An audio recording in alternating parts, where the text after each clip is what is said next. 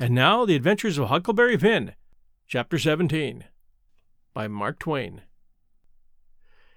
In about a minute, somebody spoke out of a window without putting his head out, and says, "Be done, boys. Who's there?" I says, "It's me." "Who's me?" "George Jackson, sir." "What do you want?" "I don't want nothing, sir. I only want to go along by, but the dogs won't let me." "What are you prowling around here this time of night for, eh?" "I weren't prowling around, sir. I fell overboard off the steamboat." "Oh, you did you? Strike a light there, somebody. What did you say your name was?" "George Jackson, sir. I'm only a boy." "Look here. If you're telling the truth, you needn't be afraid. Nobody'll hurt you. But don't try to budge. Stand right where you are. Rouse out, Bob and Tom, some of you, and fetch the guns. George Jackson, is there anybody with you?" "No, sir, nobody." I heard the people stirring around in the house now, and I seen a light. The man sung out, "Snatch that light away, Betsy, you old fool. Ain't you got any sense? Put it on the floor behind the front door. Bob, if you and Tom are ready, take your places. Now, George Jackson, do you know the Shepherdsons?" "No, sir, I never heard of 'em." "Well, that may be so, and it mayn't. Now, all ready. Step forward, George Jackson, and mind, don't you hurry. Come mighty slow. If there's anybody with you, let him keep back. And if he shows himself, he'll be shot. Come along now. Come slow. Push the door open yourself. Just enough to squeeze in. You hear?" I didn't hurry. I couldn't if I'd have wanted to. I took one slow step at a time, and there weren't a sound. Only I thought I could hear my heart. The dogs were still as the humans, but they followed a little behind me. When I got to the 3 log doorsteps, I heard them unlocking and unbarring and unbolting. I put my hand on the door and pushed it a little and a little more, till somebody said, "There, that's enough. Put your head in." I done it, but I judged they would take it off. The candle was on the floor, and there they all was, looking at me, and me at them, for about a quarter of a minute. 3 big men with guns pointed at me, which made me wince, I'll tell you. The oldest, gray and about 60, the other 2, 30 or more, all of them fine and handsome, and the sweetest old gray-headed lady, and back of her 2 young women which I couldn't see right well. The old gentleman says, "There, I reckon it's all right. Come in." As soon as I was in, the old gentleman, he locked the door, and barred it, and bolted it, and told the young men to come in with their guns, and they all went in a big parlor that had a new rag carpet on the floor, and got together in a corner that was out of the range of the front windows. There weren't none on the side. They held the candle and took a good look at me, and they all said, "Why, he ain't a Shepherdson. No, there ain't any Shepherdson about him." Then the old man said he hoped I wouldn't mind being searched for arms, because he didn't mean no harm by it. It was only to make sure. So he didn't pry into my pockets, but only felt outside with his hands and said it was all right. He told me to make myself easy and at home, and tell all about myself. But the old lady says, "Why, bless you, Saul, the poor thing's as wet as he can be, and don't you reckon it may be he's hungry?" "True for you, Rachel. I forgot." So the old lady says, "Betsy," that was her help, "you fly around and get him something to eat as quick as you can, poor thing, and one of you girls go and wake up Buck and tell him, oh, here he is himself. Buck, take this little stranger and get the wet clothes off from him and dress him up in some of yours that's dry." Buck looked about as old as me, 13 or 14 or along there, though he was a little bigger than me. He hadn't on anything but a shirt, and he was very frowsy-headed. He came in yawning and digging one fist into his eyes, and he was dragging a gun along with the other one. He says, "Ain't they no Shepherdsons around?" They said, "No, 'twas a false alarm." "Well," he says, "if they'd have been some, I'd reckon I'd have got one."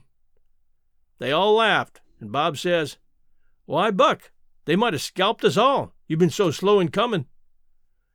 "Well, nobody come after me, and it ain't right I'm always kept down. I don't get no show." "Never mind, Buck, my boy," says the old man. "You'll have show enough, all in good time.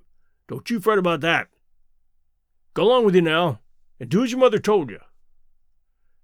When we got upstairs to his room, he got me a coarse shirt and a roundabout and pants of his, and I put them on. While I was at it, he asked me what my name was, but before I could tell him, he started to tell me about a blue jay and a young rabbit he'd catched in the woods the day before yesterday. And he asked me where Moses was when the candle went out. I said I didn't know. I hadn't heard about it before, no way. "Well, guess," he says. "How am I going to guess," says I, "when I never heard tell of it before?" "But you can guess, can't you? It's just as easy." "Which candle?" I says. "Why, any candle," he says. "I don't know where he was," says I. "Where was he?" "Why, he was in the dark. That's where he was." "Well, if you'd have known where he was, what'd you ask me for?" "Why, blame it, it's a riddle, don't you see? Say, how long you going to stay here? You got to stay, always. We can just have booming times. They don't have no school now. Do you own a dog? I got a dog, and he'll go in the river, bring out chips that you throw in. Do you like to comb up Sundays and all that kind of foolishness? You bet I don't. But Ma, she makes me. Confound these old britches. I reckon I better put 'em on, but I'd rather not. It's so warm. Are you all ready? All right, come along, old hoss." Cold corn pone, cold corned beef, butter, and buttermilk. That is what they had for me down there, and there ain't nothing better that I've ever come across yet. Buck and his ma and all of them smoked cob pipes, except the help, who was gone, and the 2 young women. They all smoked and talked, and I ate and talked. The young women had quilts around them, and their hair down their backs.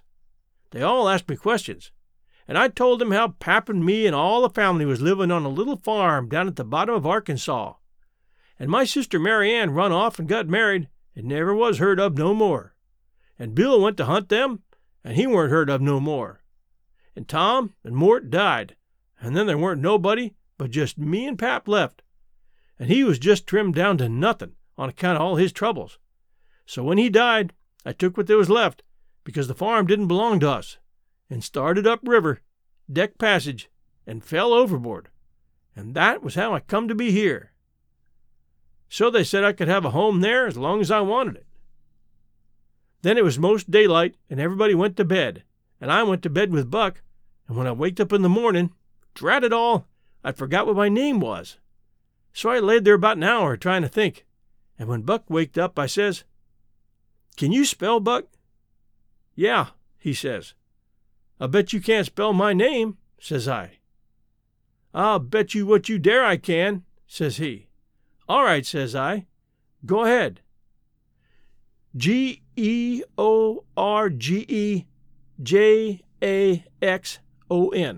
There now, he says. "Well," says I, "you done it, but I didn't think you could. It ain't no slouch of a name to spell, right off, without studying."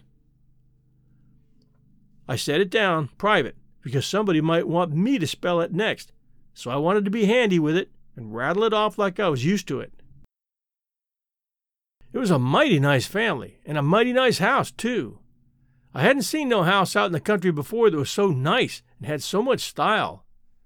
It didn't have an iron latch on the front door, nor a wooden one with a buckskin string, but a brass knob to turn, the same as houses in town. There weren't no bed in the parlor, nor sign of a bed, but heaps of parlors in town had beds in them.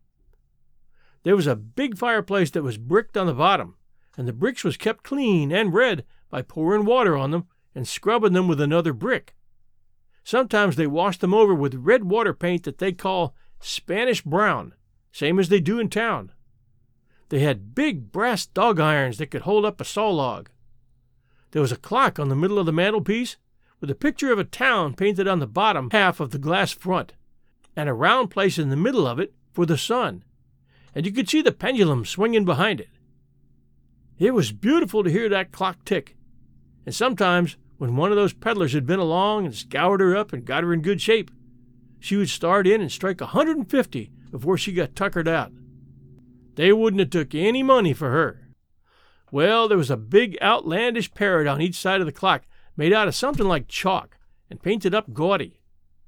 By one of the parrots was a cat made of crockery, and a crockery dog by the other, and when you pressed down on them they squeaked, but didn't open their mouths, nor look different, nor interested. They squeaked through underneath. There was a couple of big wild turkey-wing fans spread out behind those things.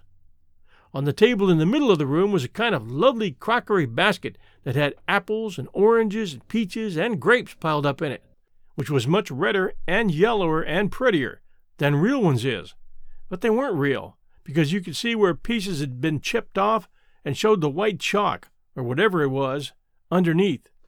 This table had a cover made out of beautiful oilcloth with a red and blue spread eagle painted on it and a painted border all around. It'd come all the way from Philadelphia, they said. There were some books, too, piled up perfectly exact on each corner of the table. One was a big family Bible full of pictures. One was Pilgrim's Progress, about a man that left his family, but it didn't say why.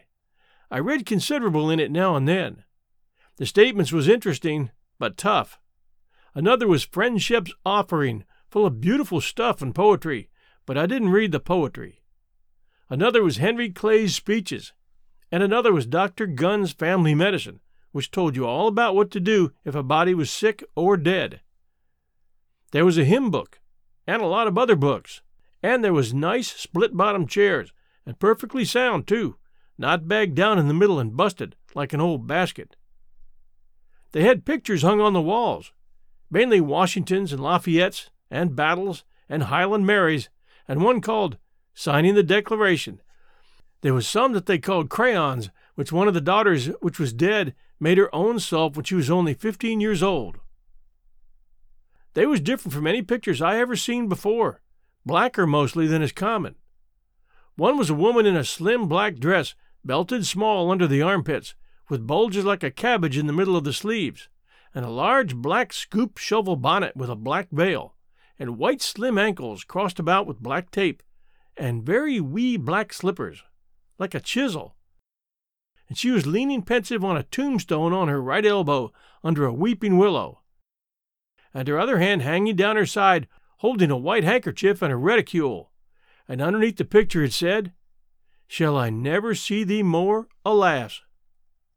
Another one was a young lady with her hair all combed up straight to the top of her head, and knotted there in front of a comb like a chair back, and she was crying into a handkerchief, and had a dead bird laying on its back in her other hand with its heels up, and underneath the picture it said, "I shall never hear thy sweet chirrup more, alas."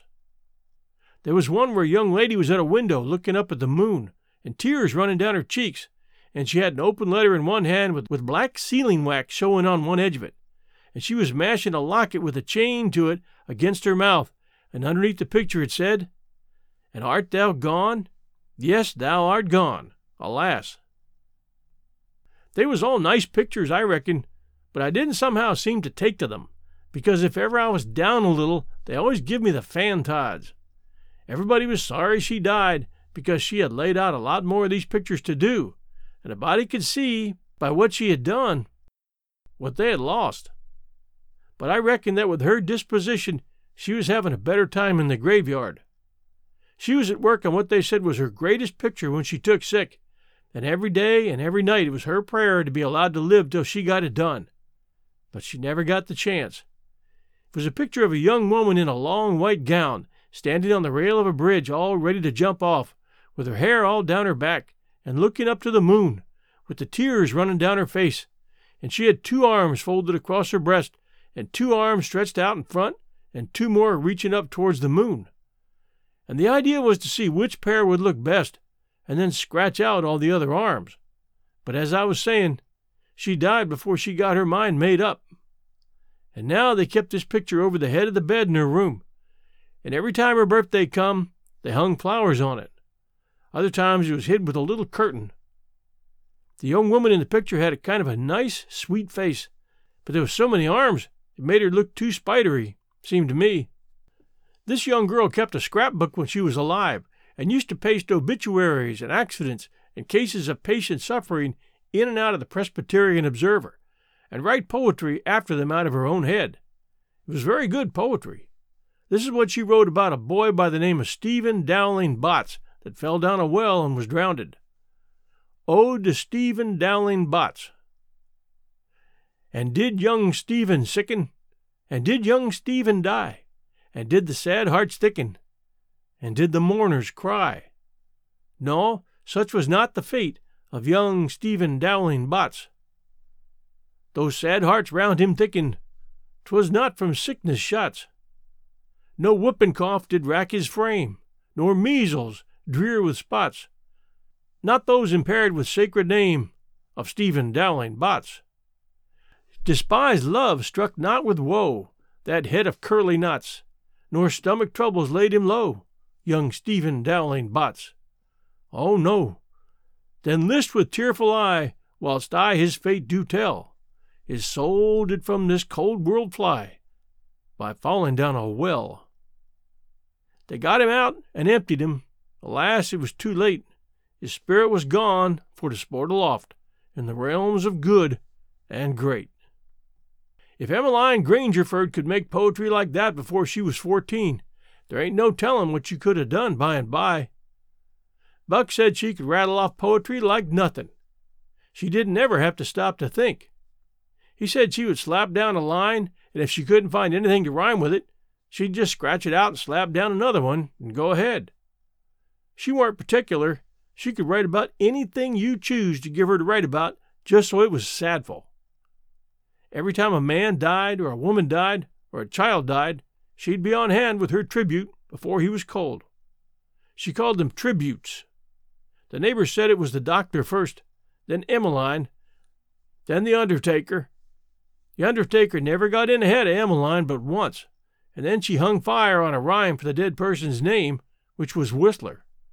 She warn't ever the same after that. She never complained, but she kinder pined away and didn't live long.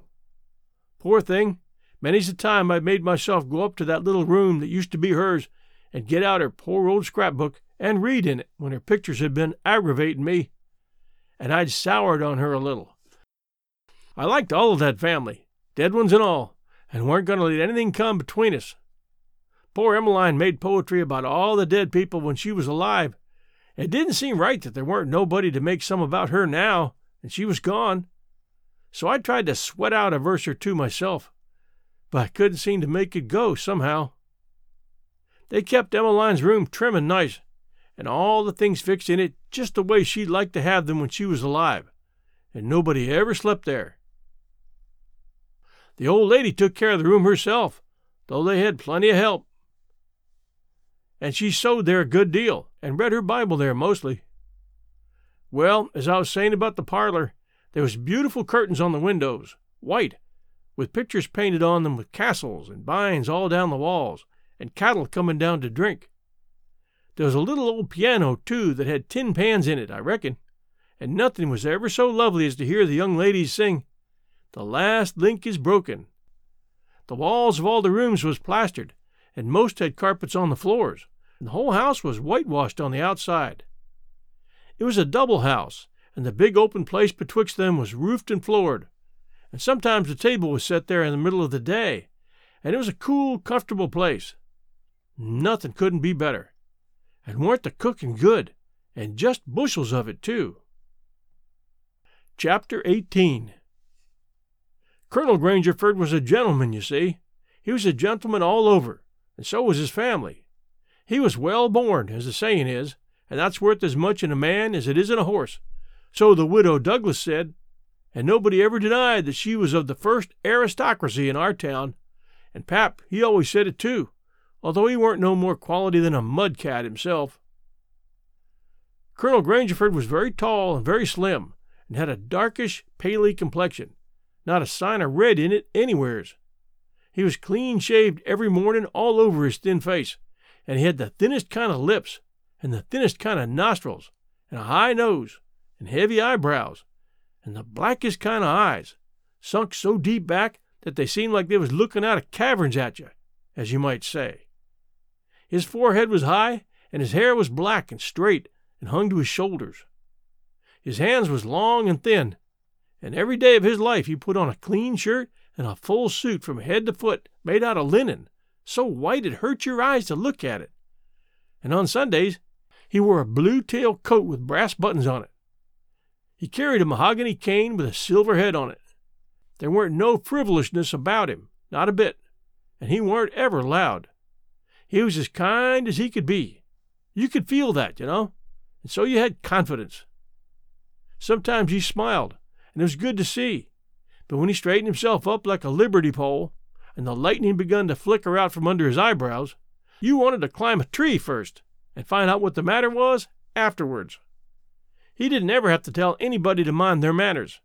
Everybody was always good-mannered where he was. Everybody loved to have him around, too. He was sunshine most always. I mean, he made it seem like good weather.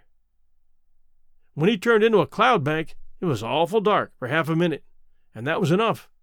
There wouldn't nothing go wrong again for a week. When him and the old lady come down in the morning, all the family got up out of their chairs and give them good day. It didn't set down again till they had set down. Then Tom and Bob went to the sideboard where the decanter was and mixed a glass of bitters and handed it to him. And he held out in his hand and waited till Tom's and Bob's was mixed, and then they bowed and said, "Our duty to you, sir and madam." And they bowed the least but in the world and said thank you, and so they drank, all three, and Bob and Tom poured a spoonful of water on the sugar and a mite of whiskey or apple brandy in the bottom of their tumblers, and give it to me and Buck. Bob was the oldest, and Tom next, tall, handsome men with very broad shoulders and brown faces, and long black hair and black eyes. They dressed in white linen from head to foot, like the old gentleman, and wore broad Panama hats.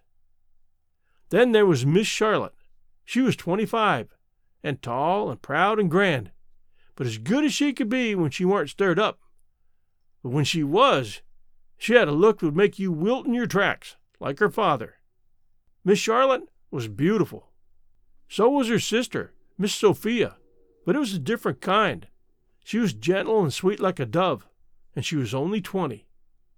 Each person had their own servant to wait on them. Buck, too.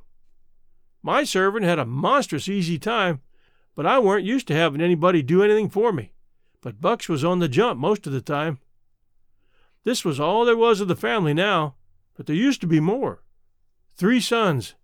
They got killed, and Emmeline that died. The old gentleman owned a lot of farms and over 100 slaves.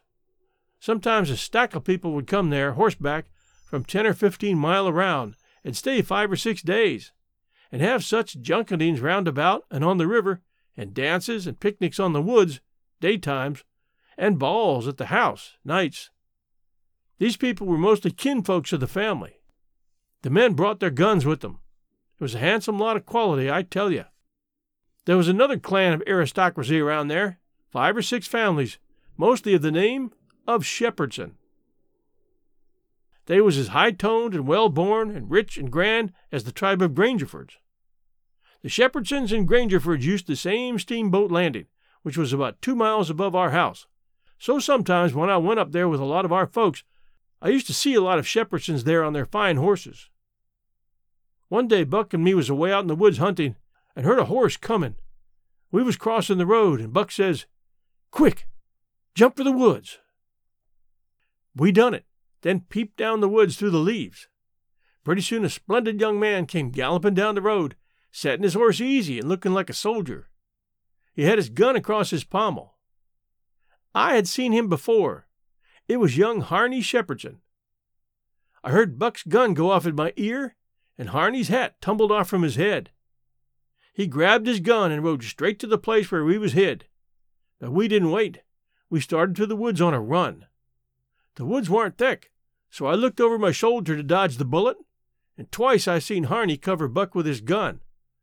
And then he rode away the way he come, to get his hat, I reckon, but I couldn't see. We never stopped running till we got home. The old gentleman's eyes blazed a minute. 'Twas pleasure, mainly, I judged. Then his face sort of smoothed down, and he says, kind of gentle, "I don't like that shooting from behind a bush. Why don't you step into the road, my boy?" "The Shepherdsons don't, Father. They always take advantage." Miss Charlotte, she held her head up like a queen while Buck was telling his tale, and her nostrils spread and her eyes snapped. The two young men looked dark, but never said nothing. Miss Sophia, she turned pale, but the color come back when she found the man wasn't hurt. Soon as I could get Buck down by the corn cribs under the trees by ourselves, I says, "Did you want to kill him, Buck?" "Yeah, you bet I did." "What'd he ever do to you?" "Him? He never done nothing to me." "Well then, what'd you want to kill him for?"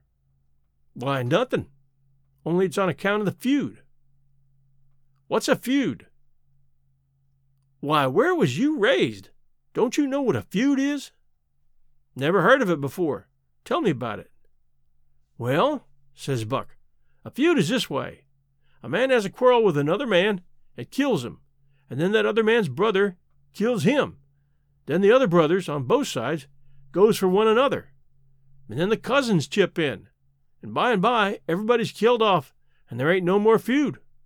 But it's kind of slow. It takes a long time." "Has this one been going on long, Buck?" "Well, I should reckon. It started 30 years ago, or summers along there. There was trouble about something, and then a lawsuit to settle it. And the suit went agin one of the men. So he up and shot the man that won the suit, which he would naturally do, of course. Anybody would." "What was the trouble about, Buck? Land?" "I reckon, maybe. I don't know." "Well, who done the shooting? Was it a Grangerford or a Shepherdson?" "Laws, how do I know? It was so long ago." "Don't anybody know?" "Oh, yes, Pa knows, I reckon, and some of the other old people, but they don't know now what the row was about in the first place." "Has there been many killed, Buck?" "Yeah, right smart chance of funerals, but they don't always kill.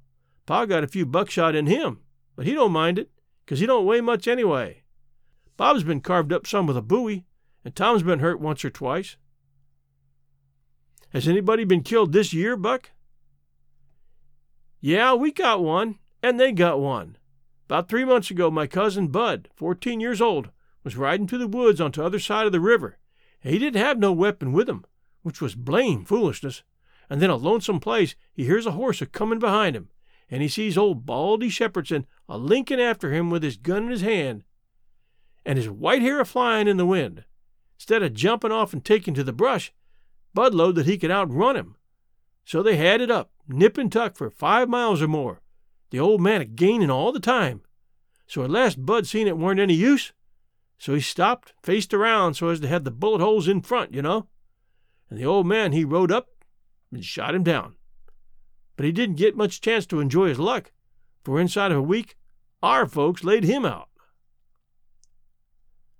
"I reckon that old man was a coward, Buck." "I reckon he warn't a coward, not by a blame sight. There ain't a coward amongst them Shepherdsons, not a one. And there ain't no cowards amongst the Grangerfords either. Why, that old man kept up his end in a fight one day for half an hour against 3 Grangerfords, and came out a winner. They was all a horseback. He lit off his horse and got behind a little woodpile, and kept his horse before him to stop the bullets. But the Grangerfords stayed on their horses, and capered around the old man, and peppered away at him. And he peppered away at them. Him and his horse both went home pretty leaky and crippled, but the Grangerfords had to be fetched home, and one of 'em was dead, and another died the next day. No, sir, if a body's out hunting for cowards, he don't want to fool away any time amongst them Shepherdsons, 'cause they don't breed any of that kind." Next Sunday we all went to church, about 3 mile, everybody a horseback. The men took their guns along, and so did Buck, and kept them between their knees or stood them handy against the wall. The Shepherdsons done the same. It was pretty ornery preaching, all about brotherly love and such like tiresomeness, but everybody said it was a good sermon, and they all talked it over going home, and had such a powerful lot to say about faith and good works and free grace and pre-foredestination, and I don't know what all, that it did seem to me to be one of the roughest Sundays I'd run across yet. About an hour after dinner, everybody was dozing around, some in their chairs and some in their rooms, and it got to be pretty dull. Buck and the dog was stretched out on the grass in that sun, sound asleep. I went up to our room and judged I'd take a nap myself. I found that sweet Miss Sophia standing in her door, which was next to ours, and she took me in her room and shut the door very soft and asked me if I liked her. And I said I did. And she asked me if I would do something for her and not tell anybody. And I said I would. Then she said she'd forgot her Testament and left it in the seat at church between two other books. And would I slip out quiet and go there and fetch it to her and not say nothing to nobody? I said I would. So I slid out and slipped off up the road, and there weren't anybody at the church, except maybe a hog or two, for there weren't any lock on the door, and hogs like a puncheon floor in summertime because it's cool. If you notice, most folks don't go to church only when they've got to, but a hog is different. Says I to myself, something's up. It ain't natural for a girl to be in such a sweat about a Testament. So I give it a shake, and out drops a little piece of paper with 2:30 wrote on it with a pencil. I ransacked it, but couldn't find anything else. I couldn't make anything out of that, so I put the paper in the book again, and when I got home and upstairs, there was Miss Sophia in her door waiting for me. She pulled me in and shut the door, then she looked in the Testament till she found the paper, and as soon as she read it, she looked glad, and before a body could think, she grabbed me and gave me a squeeze, and said I was the best boy in the world, and not to tell anybody. She was mighty red in the face for a minute, and her eyes lighted up, and it made her powerful pretty. I was a good deal astonished, but when I got my breath, I asked her what the paper was about, and she asked me if I'd read it, and I said no, and she asked me if I could read writing, and I told her, no, only coarse hand. Then she said the paper weren't anything but a bookmark to keep her place, and I might go and play now. I went off down to the river, studying over this thing, and pretty soon I noticed that my servant was following along behind. When he was out of sight of the house, he looked back and around a second, then comes a running and says, Mars George, if you'll come down into the swamp, I'll show you a whole stack of water moccasins. Thinks I, that's mighty curious. He said that yesterday. He ought to know a body don't love water moccasins enough to go around hunting for them. What's he up to anyway? So I says, all right, trot ahead. I followed a half a mile, then he struck out over the swamp and waded ankle deep as much as another half mile. We come to a little flat piece of land which was dry and very thick with trees and bushes and vines, and he says, you shove right in there just a few steps, Mars George. That's what they is. I seed 'em before. I don't keer to see 'em no mo'. Then he slopped right along and went away, and pretty soon the trees hit him.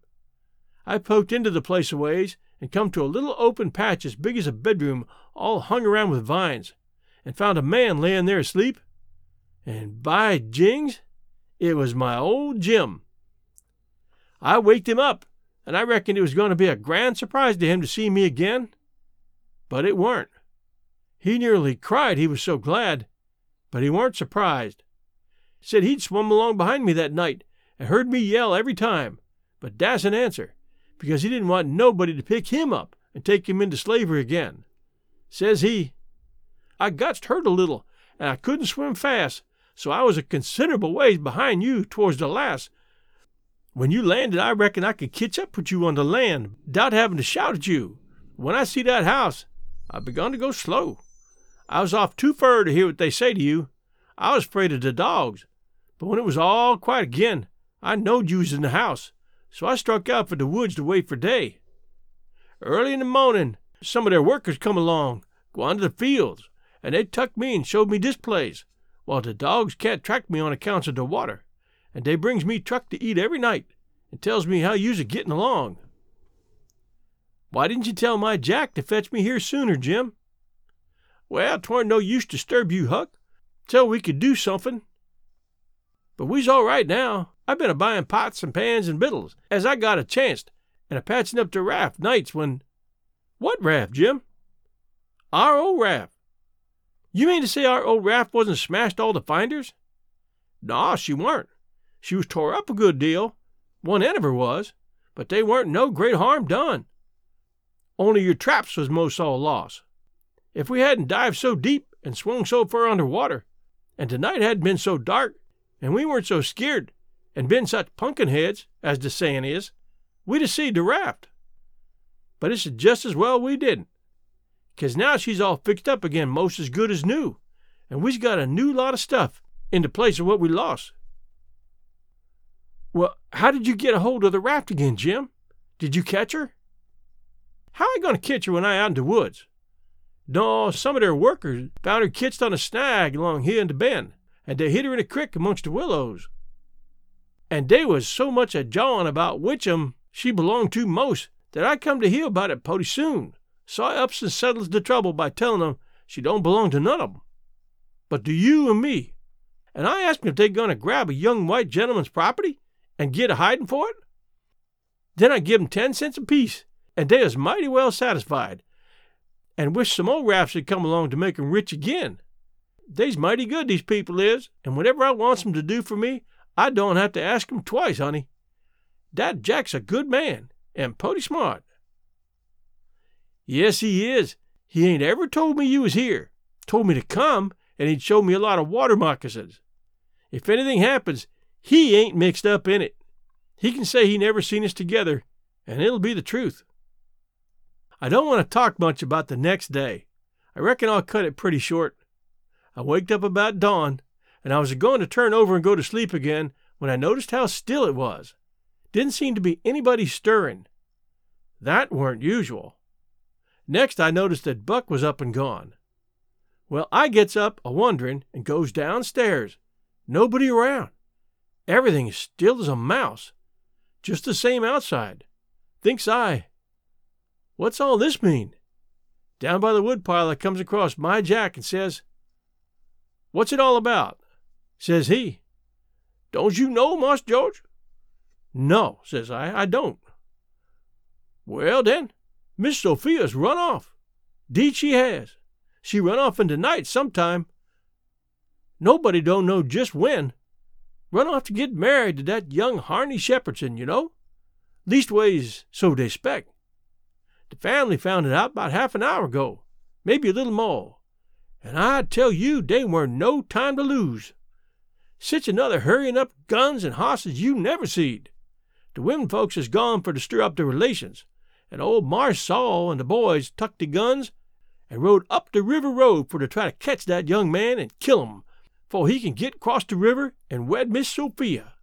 I reckon they's gwine to be mighty rough times."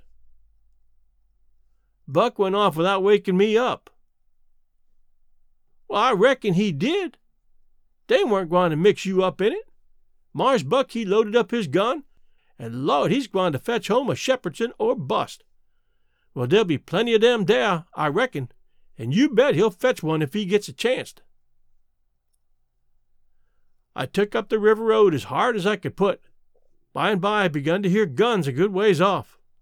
When I come in sight of the log store and the woodpile where the steamboats lands, I worked along under the trees and brush till I got to a good place, and then I clumb up into the forks of a cottonwood that was out of reach, and watched.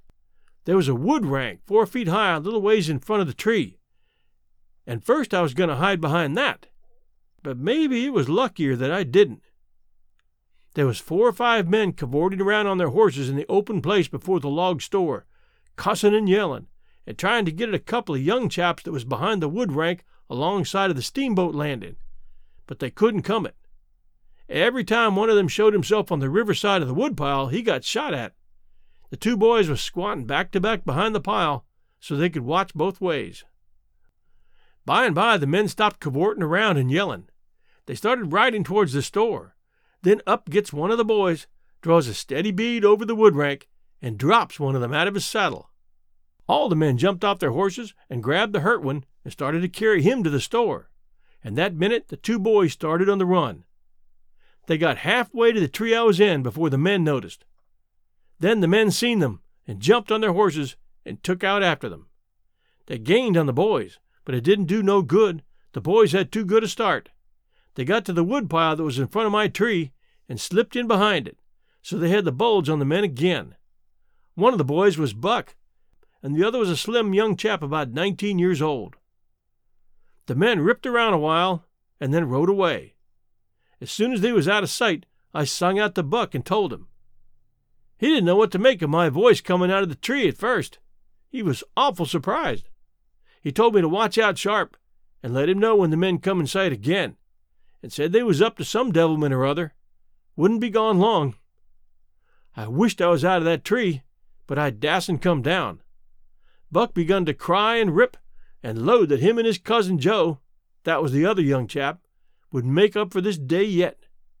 He said his father and his 2 brothers was killed, and 2 or 3 of the enemy. Said the Shepherdsons laid for them in ambush. Buck said his father and brothers ought to have waited for their relations. The Shepherdsons was too strong for them. I asked him what was to become of young Harney and Miss Sophia.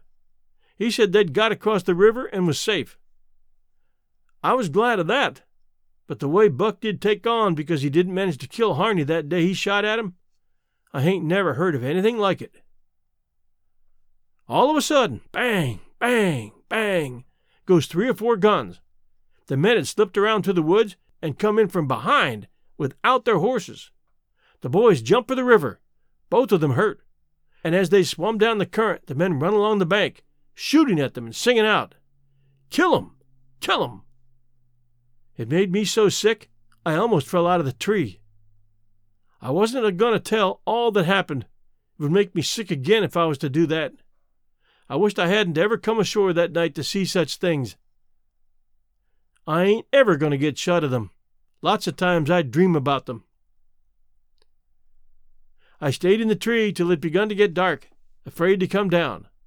Sometimes I heard guns away off in the woods, and twice I seen little gangs of men gallop past the log store with guns. So I reckoned the trouble was still going on. I was mighty downhearted, so I made up my mind I wouldn't ever go near that house again, because I reckoned I was to blame somehow. I judged that that piece of paper meant that Miss Sophia was to meet Harney somewheres at 2:30 and run off, and I judged I ought to have told her father about that paper and the curious way she acted, and then maybe he would have locked her up, and this whole awful mess wouldn't ever happen. When I got down out of the tree, I crept along down the river bank a piece, and found the 2 bodies laying in the edge of the water, and I tugged at them till I got them ashore. Then I covered up their faces, and got away as quick as I could. I cried a little when I was covering up Buck's face, for he was mighty good to me. It was just dark now. I never went near the house, but struck through the woods and made for the swamp. Jim weren't on his island, so I tramped off in a hurry for the creek and crowded through the willows, red hot to jump aboard and get out of that awful country. But the raft was gone. My souls, but I was scared. I couldn't get my breath for most of a minute. Then I raised a yell.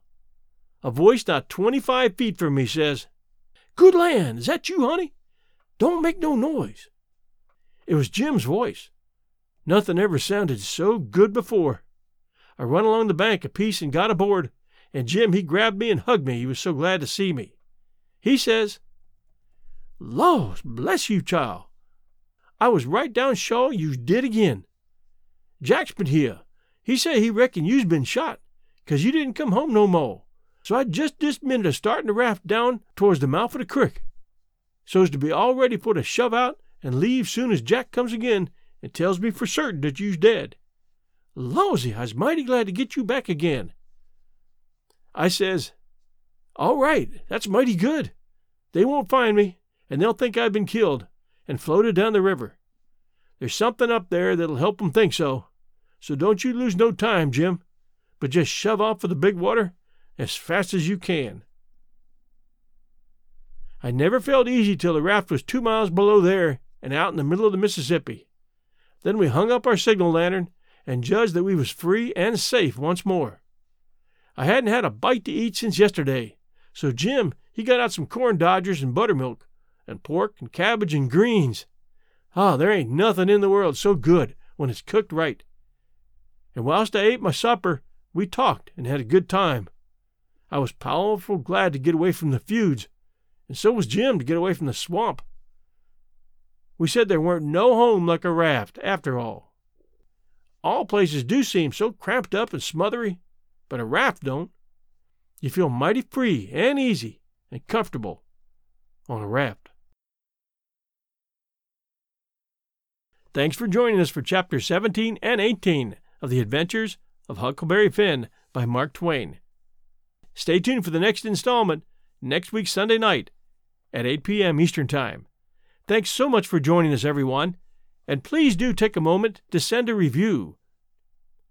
Thanks for joining us.